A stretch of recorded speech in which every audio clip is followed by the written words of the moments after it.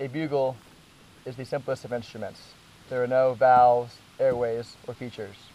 It is a brass tube that enhances the melody shaped by the bugler's lips.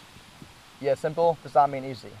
In fact, a bugle is deceivingly the most complex instrument I've ever tried to play. I can tap a key on a piano and hear a note. I can strum on a guitar and hear a chord. I can blow into a trumpet and make a sound. But when I blow into a bugle, I hear nothing, or at best, the sound of my lips puckering. A bugle call can't be auto-tuned or filtered. It is purely the unique sound the bugler can make with his lips. It is fitting that a bugle is used here past Pasquani rather than a trumpet or cornet. It is symbolic of the authentic and honest lifestyle we live here. Each call demonstrates the significance of honoring others' time and the importance of bringing your best self regardless of where you are and what you are doing. A bugle call doesn't care if you are tired, sad, or angry. It demands you show up ready to be your best no matter what.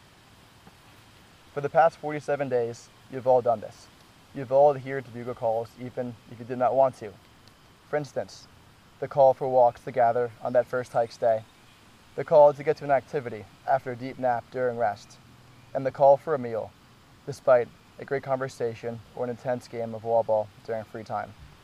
We've all to make such sacrifices in the name of the bugle, or, in other words, a routine.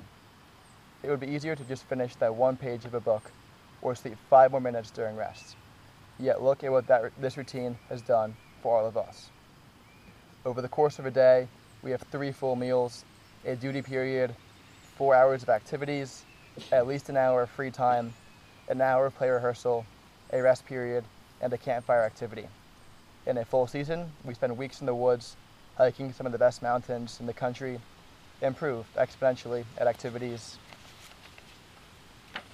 make lifelong friendships, laugh with one another, and form a community that makes saying goodbye so hard.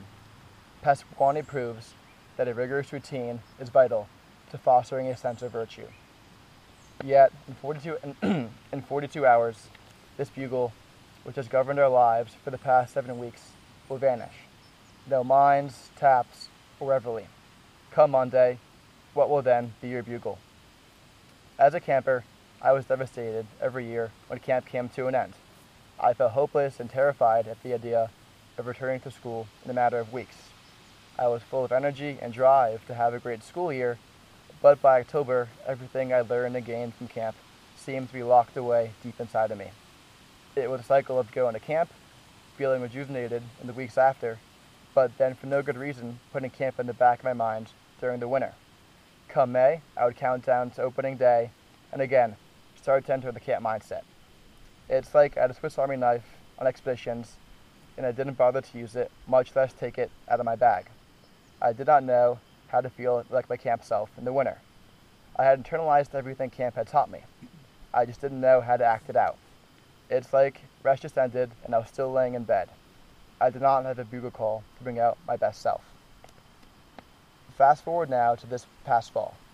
I had just begun my last year of college, and I knew in a few months my baseball days would come to an end. I played baseball ever since I was 6 years old, and like most sports, this past fall, my season ended abruptly, and I felt the same way as if a Pasquani summer had just come to a close. Something I knew for so long and took for granted just ended. I was rather distraught and looking for something new, so I picked up running. It began with a casual mile every couple days to pass the time and stay in shape.